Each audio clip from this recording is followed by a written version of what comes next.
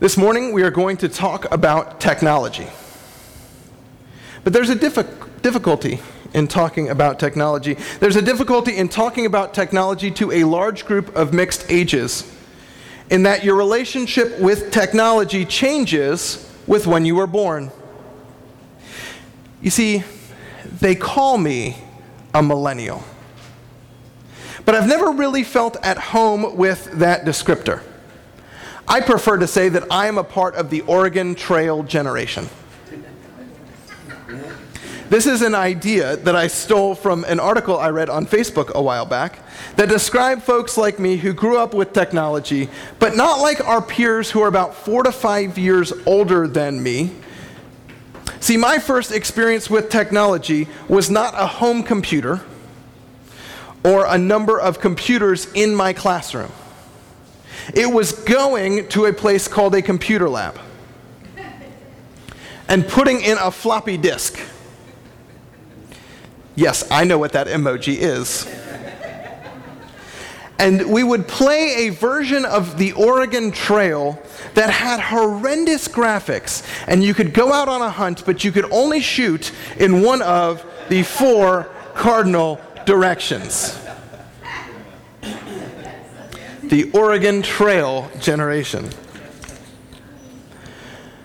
So for me and my peers, technology was something that has always existed, but we first learned that they were things you went to a place to access for a particular purpose.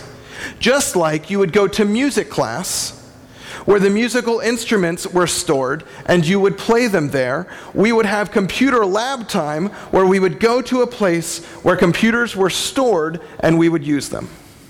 That is radically different from children who first encountered technology as a regular part of their home classroom or a regular part of their home life. The internet came to my house when I was in 8th grade. I know what dot matrix printers are, though I still don't know what to do with the things you tear away. All of this brings us meanderingly to our introductory point. How we first interact with technology shapes and forms how we view technology for much of our lives. For those that didn't grow up with technology, with computers and screens constantly existing, the disposition towards technology is something foreign that needs to be learned. Our children that are growing up with technology, with handheld screens as a part of everyday life, have vastly different attitudes towards new technology. The studies and literature written on digital immigrants versus digital natives could have its own section in libraries. These varying attitudes and basic dispositions towards technology, as well as the speed by which the digital world changes, have left me wondering whether or not we have exchanged wisdom for knowledge.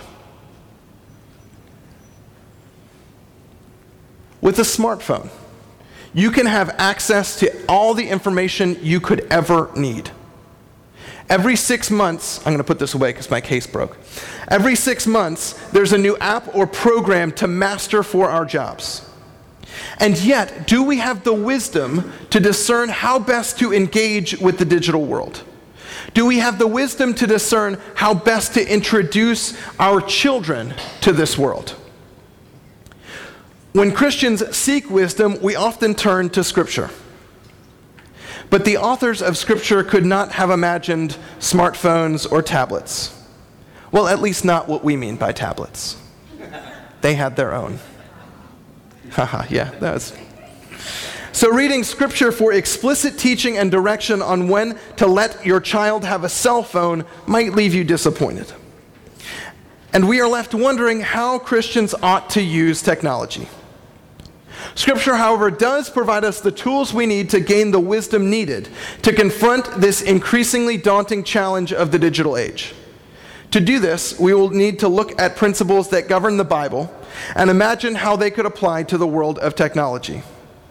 And we will make use of Andy Crouch, the work Andy Crouch has done in his new book, The TechWise Family, which normally I would hold up to you and do a little product placement, but I left it in the church van. So if at the end of this sermon you are really interested in this book, I will have it outside as we eat hamburgers and hot dogs. Just come find me. It's little, it's relatively short, it's wonderful. I was saying, we're going to get to his commandment. Every chapter could have been a sermon. I've tried my best to keep it to like only 3. But first, let's chart our course through Scripture. And we're going to start in the very beginning to when God created the heavens and the earth. Because technology at its heart is pure creation. To gain wisdom, we need to look at how God interacted with creation and how God himself created. In the first chapter of Genesis, we get a particular story about how God created the heavens and the earth.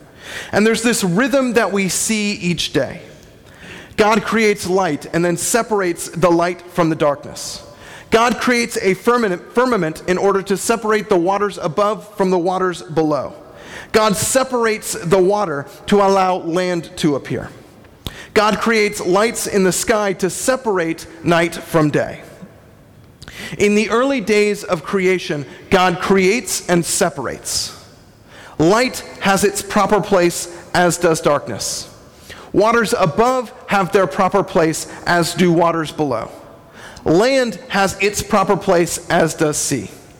Day has its proper place, as does night. The lesson we learn from this is that all things have their proper place. And it is with this axiom that Crouch begins his book. And it follows that if all things have a proper place, there is a proper place for technology. Which also means there are places where technology is not meant to be. But that itself is anathema to what we hear about technology from the companies that sell us technology. When the smartphone first came out, it was this beautiful, miraculous device that would allow you to do all the things all the time. You can take email, the internet, Word documents, spreadsheets, everything with you wherever you go. Fantasy football. Instead of letting email pile up over the weekend or overnight, you can keep tabs on it when you're at home. You didn't get all that data entry done during the day? No problem. Put the spreadsheet on the cloud and access it from your smartphone at home. One cell phone company even went so far as to use as their tagline, "Get more done." That's pretty simple. And we have bought this mantra and have let technology become as central to our lives as breathing. Parents of teenagers, can you imagine a bigger family crisis than the home Wi-Fi going out? This has left us disconnected. If you're available all the time to your coworkers and to your job, you're never fully present to your family. We are digitally connected to thousands of people at all times, but that digital connection takes us further and further away from the people with whom we are supposed to have the greatest connection. For instance, my wife used to coach track. And in her tenure as a coach, she saw how technology was changing how her team bonded. The varsity team would take a couple overnight out-of-state trips per year. And in her first years of coaching, the trips up to New York City or to Yale was a huge bonding time as teammates talked to one another, decided on the communal music together, etc. In her last years of coaching, these long car trips were reduced to a van full of students, each with their own set of earbuds, listening to their own music, not saying a word to each other. The only place of bonding on those trips became the charging stations at the track meets. If this is happening on a high school track team, what is happening in our families? The antidote for all this comes from putting technology in its proper place and comes from looking at what God does once He has finished creating, once He has finished acquiring all His technology, if you will. In the end of Genesis 1, we see this. Then God said, "Let us make mankind in our image, in our own likeness, so that they may rule over the fish in the sea and the birds in the sky, over the livestock and all the wild animals, and over all the creatures that move along the ground." So God created mankind in his own image. In the image of God he created them, male and female he created them. God blessed them and said to them, "Be fruitful and increase in number. Fill the earth and subdue it. Rule over the fish in the sea and the birds in the sky and over every living creature that moves on the ground." Then God said, "I give you every seed-bearing plant on the face of the whole earth, and every tree that has fruit with seed in it." Didn't say vegetables. "They will be yours for food. And to all the beasts of the earth, and all the birds in the sky, and all the creatures that move along the ground, everything that has the breath of life in it, I give every green plant for food." And it was so. God saw all that he had made, and it was very good. And there was evening, there was morning, the sixth day. Thus the heavens and the earth were completed in all their vast array. By the seventh day, God had finished the work he had been doing. So on the seventh day, he rested from all his work. Then God blessed the seventh day and made it holy, because on it he rested from all the work of creating that he had done. We're going to work backwards a little bit, because we see at the end of this text that God had finished doing God's work of creation. And instead of continuing to create, instead of continuing to make more and more, do more and more, instead of getting more done, God rests. God takes a day. God takes time to rest from God's labors. Why this is important to us is found at the start of the text. We are created in the image of God. We are created to rule over creation, to use creation, and to create ourselves. There's a special feature in humans that allows for the type of discovery that can turn the electron into an electrical grid, that can turn the magnetic forces found in nature into a metro rail, and then ruin the metro rail. We have this creative potential, and I think that stems from the image of God within us. But if we have this creative potential because of the image of God within us, we need to take our cues from God as to the responsible way to use this. And the responsible way to use this is to balance work and rest. The responsible way is to take Sabbath. The responsible way is to see the proper place of each thing and be intentional about keeping things in their proper place. In his book, Crouch highlights these basic biblical principles and then puts forward 10 commitments that the tech-wise family will make. Here's the whole list, and then we're going to go through them one by one. The 10 commitments of a tech-wise family. Don't feel like you have to write them down now. They will go up on our blog this week.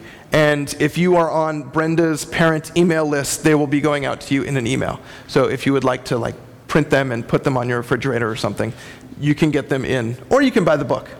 But you don't have to. I get no royalties from this book. The 10 commitments of a tech-wise family. We develop wisdom and courage together as a family. 2, we want to create more than we consume. So we fill the center of our home with things that reward skill and active engagement. I'm going to move out of the way so y'all can read, if you're interested. Number 3, we are designed for a rhythm of work and rest. So 1 hour a day, 1 day a week, and 1 week a year, we turn off our devices and worship, feast, play, and rest together.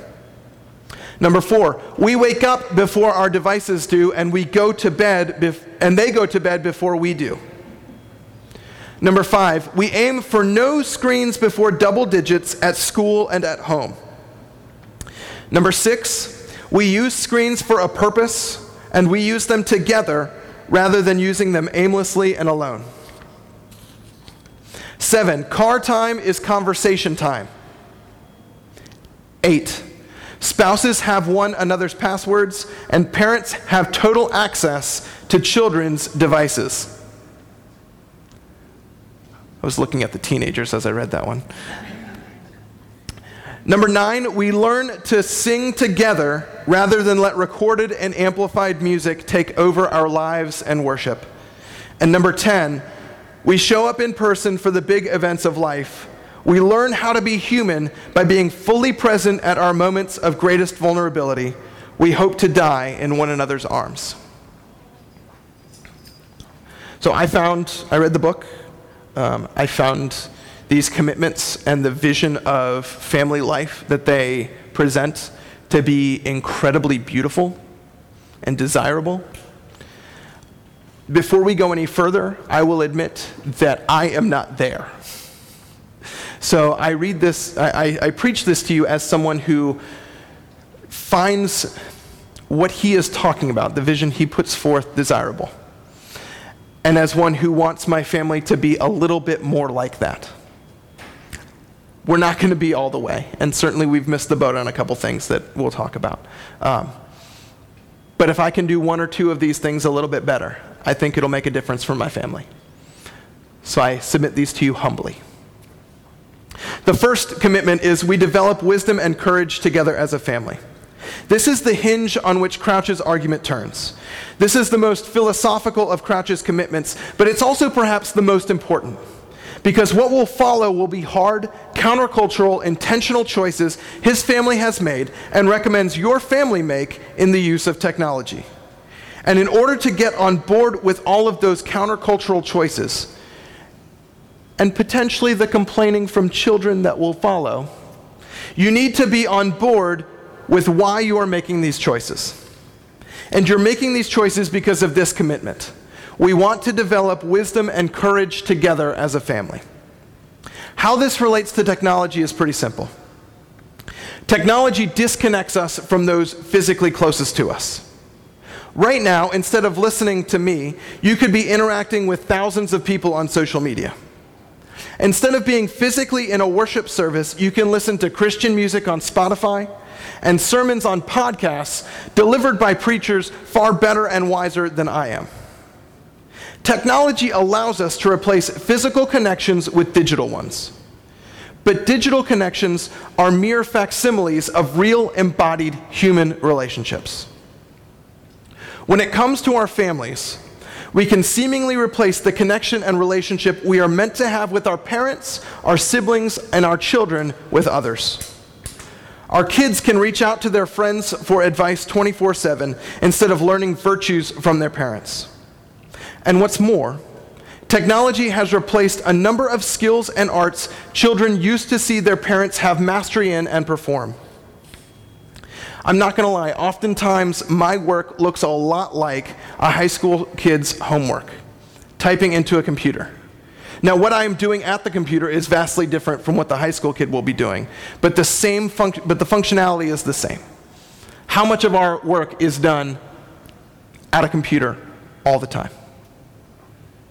Meals can be prepared by taps on an app or by putting something frozen into the microwave. Crouch writes, one of the most damaging results of technology is that children never see their parents acting with wisdom and courage in the world of work.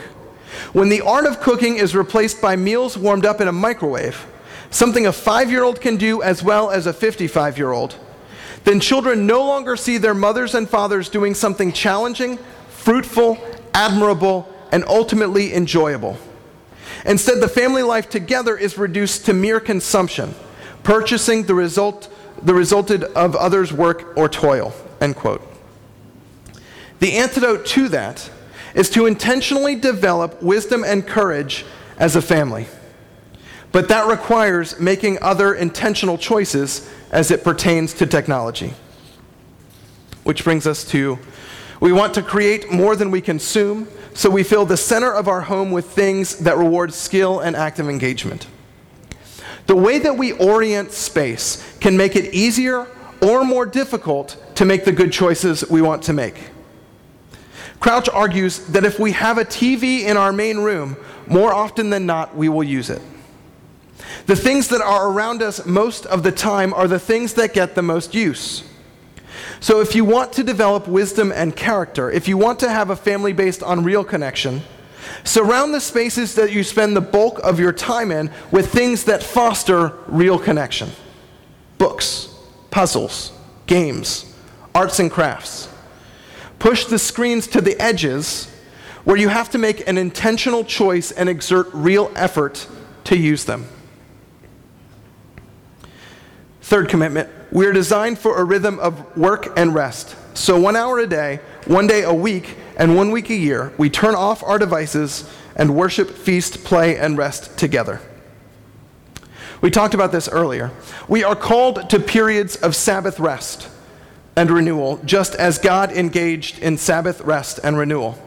How we orient our time reveals and reinforces what we value. If you intentionally put the screens away for an hour to have dinner with your family, it reveals and reinforces that your highest value is your family. If one day a week you can go without screens, you'll find that one day is full of connection and conversation, creativity and wonder.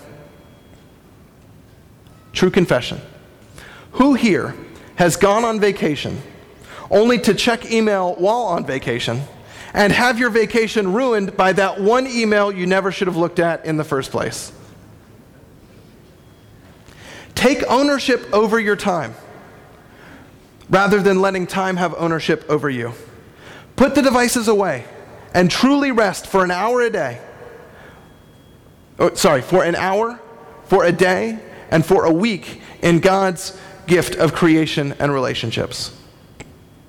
Number 4, we wake up before our devices do, and they go to bed before we do.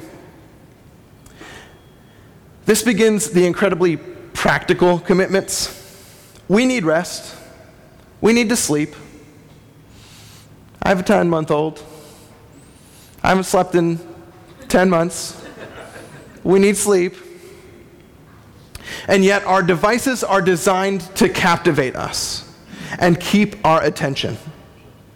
If we are truly going to rest, if we are truly going to sleep, we have to intentionally take a break from our devices.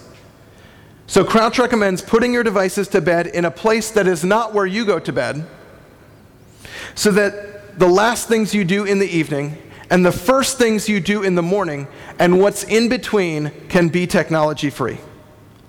This is especially important for children and for teens who can and will be up all night on their devices, choosing entertainment and digital connection over rest. And that's not a judgment on anyone else other than who I was when I was a teenager.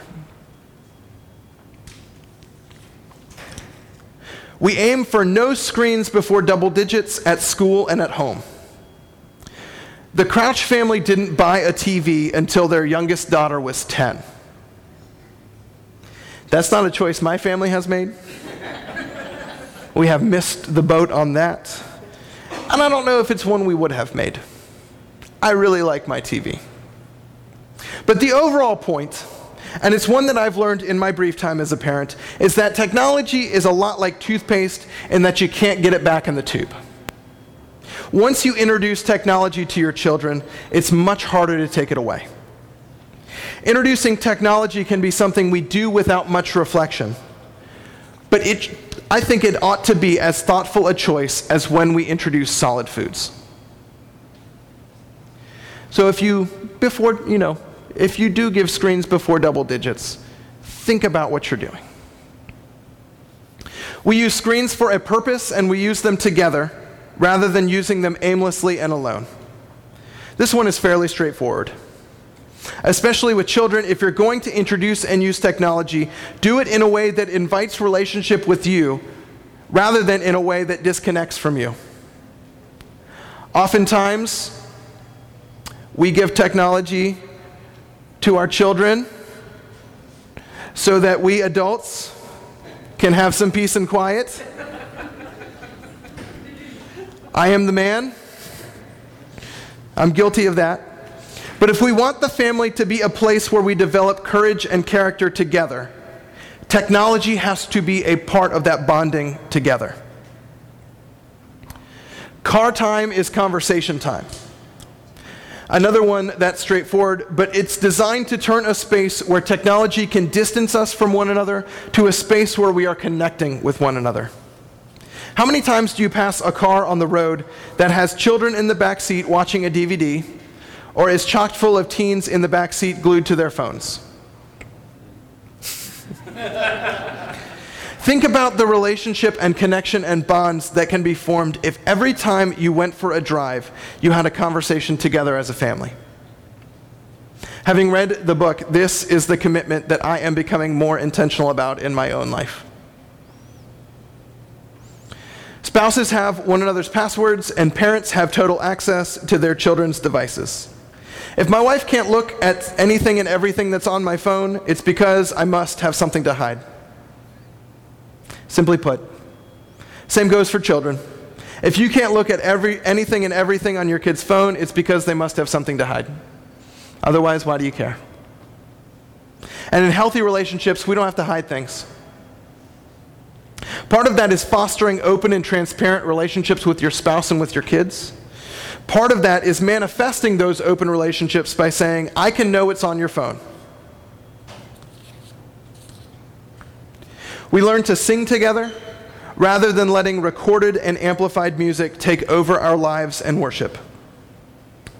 Music and communal singing used to be a regular part of communal life in society. However, because of technology, we consign singing to only those who are experts. We do this in many other areas of life, but music is a prime example. I often joke that as an adult, I play golf and I run because those are the only sports they let you do and be bad at. But there are things we are meant to do as an expression of community and as an expression of love that require skill, even if we are not the most talented people in the world at them. And singing is one of those things. Singing and music create bonds. They do something in our brains, but only if we sing together. If the family is a place where we learn courage and develop skill, we cannot outsource the primary places we do that to Pandora. That's why we sing here in worship. And that's why we keep children in worship for singing. So we can learn to sing together as a family and as a church, not outsourcing our music to the uber talented, but including all those who can make a joyful noise in our communal choir.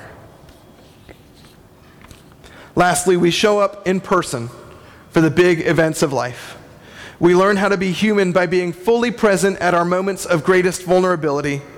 We hope to die in one another's arms. Technology can allow for myriad ways to forge digital connections or maintain connections in a digital space. And that's a good thing. But it will never replace real embodied connection. Real embodied connection can only be created and sustained through showing up in person. I want to end this point and the sermon with the way that Crouch ends the book, because it gets at the heart of why physical connection is so important. Crouch says, long extended quote, "One thing we can say for sure is that when we are at our body's very limits, nothing but personal presence will do. A few years ago, I had the great gift of being invited into the bedroom of my friend David Sachs, born in 1968 just like me, but brought to the end of his life by cancer that by the time it was discovered had erupted throughout his body. After a glorious and grace-filled year of life made possible by medical treatment, David's illness outran the drugs. In his last days, he lay on his bed. The body that once had effortlessly beaten me in game after game of squash was now unbearably thin and weak. David was an internationally celebrated photographer, but he would never take another image. He had sent me countless text messages over the years. I never will have the heart to delete them from my phone. But now he was beyond text messaging. He had created a Facebook group where he and his wife Angie chronicled the story of his cancer diagnosis, treatment, and all the ups and downs that followed. But he would never again update it. But he was still there, still with us, still able just barely to hear us praying and singing, able in moments of lucidity to open his eyes, take in the small group of family and friends gathered around his bed, and know that he was not alone. His brother brought a guitar, and we sang several nights in a row Matt Redman's song, 10,000 Reasons. The technology was over. The easy everywhere dream had ended. Now we could only be here, in our own vulnerable bodies, present to the immensely hard reality of a father, friend, son, and husband dying. Over the bed was a framed, calligraphied rendering of David and Angie's wedding vows. It was one of the hardest places I've ever been. It was one of the most holy places I've ever been. It was one of the best places I've ever been. We are meant for this kind of life together. The kind of life that at the end is completely dependent upon one another. The kind of life that ultimately transcends and does not need the easy solutions of technology, because it is caught up in something more true and more lasting than any alchemy our technological world can invent. We are meant to be family. Not just marriages bound by vows and the children that come from them, but a wider family that invites others into our lives and even to the threshold of our very last breath, to experience vulnerability and grace, sorrow and hope, singing our way homeward. We are meant not just for thin virtual connections, but for visceral, real connections to one another in this fleeting, temporary, and infinitely beautiful and worthwhile life. We are meant to die in one another's arms, surrounded by prayer and song, knowing beyond knowing that we are loved. We are meant for so much more than technology can ever give us.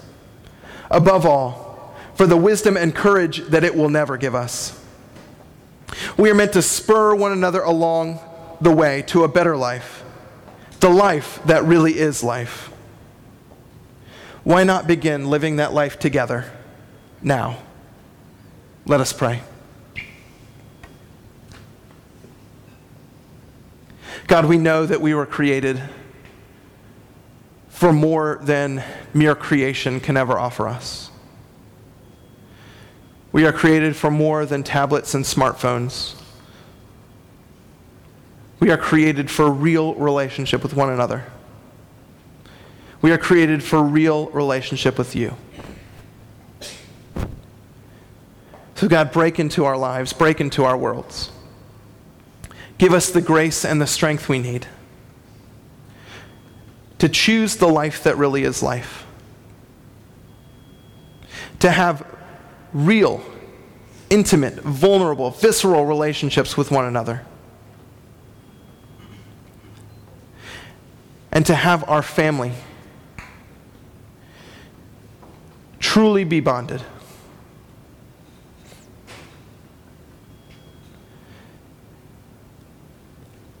And as we do, help our families be a light unto the world. Not glowing screens, but beacons that witness to the fact that there is another way. There is a better way. All this we pray in Jesus' name. Amen.